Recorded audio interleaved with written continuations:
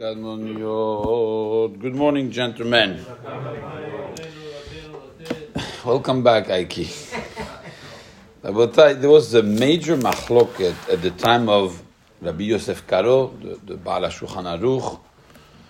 We know one of his best friends, actually, was the Mabit, Rabbi Moshe de Terani. The Mabit was sitting in the same bedin as Rabbi Yosef Karo in Tzfat, and there was a major machloket between the two.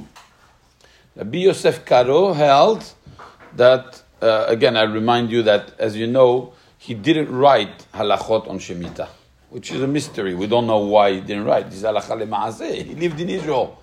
Why didn't he write halachot on Shemitah? Don't know. I'm not the one who raised the question. Many Acharonim already asked the question. They don't know why he didn't write on that. But he did write in the Kesef Mishneh, on the Rambam, of course. Over there he writes.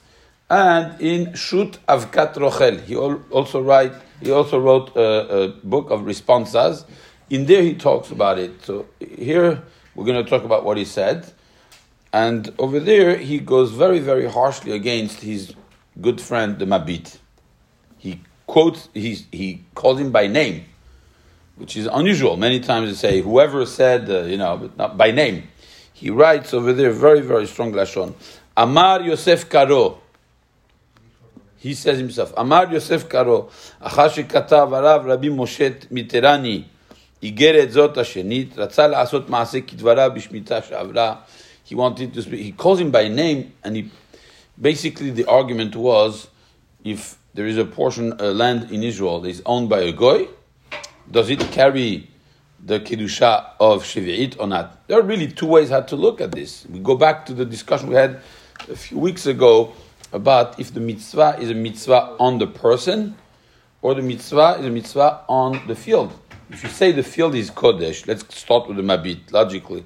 If you say the field, Eretz Yisrael is Kodesh. It's regardless of who owns it, quote unquote. Nobody owns a karka. It's yours, take it. Go take it. How do you take it? The Kedusha is inherent to the land. So who cares if the owner of that land, which basically, how do you own a karka? The Gemara says, En gezela bekarkaot. There's no gezel. How do you take it? Take it home. There, sell it. It's there. It's in front of you. It's not like an object. So you say, I own a land. You know what that means? It means I have the rights to that portion of land. That's what it means.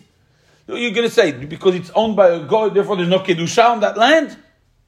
There's as much Kedusha on this land than if it's owned by a Jew. It's the same thing. It's Eretz Yisrael. It's Eretz HaKodesh. But who cares if Muhammad owns it? It makes no difference.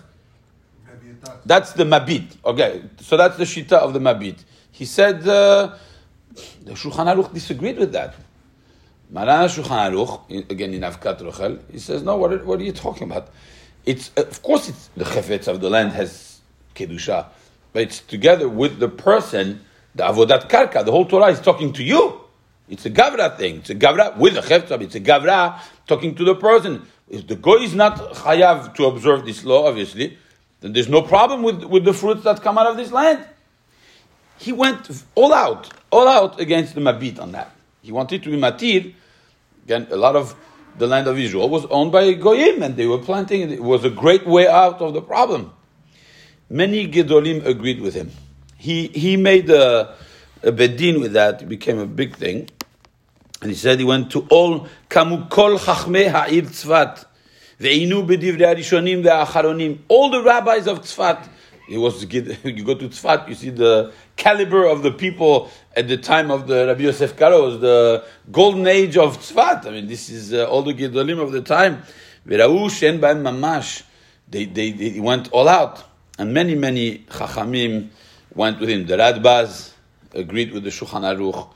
Maharam Galanti agreed. The Chida, because Sefer HaCharedim later says that there was a mistake in the Shulchan of Avkat Rochel. He may have changed his mind at the end. The Chida brings that's not correct. The Shulchan Aruch never changed his mind. This was actually the last Shemitah that Maran was alive. So there's a lot of back and forth on this. But to make a long story short, Maharal Nach, the Levush, the Perisha, the Maharikash, the Rama, Maharav ben Chaviv, all the Gedolim, all the poskim of the time, they all agreed with the Shulchan Aruch. And this opened the door for the famous heter mechira that Chacham Ovadia was very, very pushing for, which is you could sell your land to a goy. And if you do that, there's no kiddushat shivit on those fruits. But without going into that subject, which we will eventually, first we have to understand that this machloket, although the Chazon Ish pushed like the Mabit, that would be asur, but the Shulchan Aruch was clear on that, again, not through the book of Shulchan Aruch, but Rabbi Yosef Karo through his other works, and therefore halacha is that if there's a land in Eretz it's owned by a goy, it's mutar 100% to eat the fruits from that land, even if they were planted, and every work was done like a regular year during the year of Shemitah.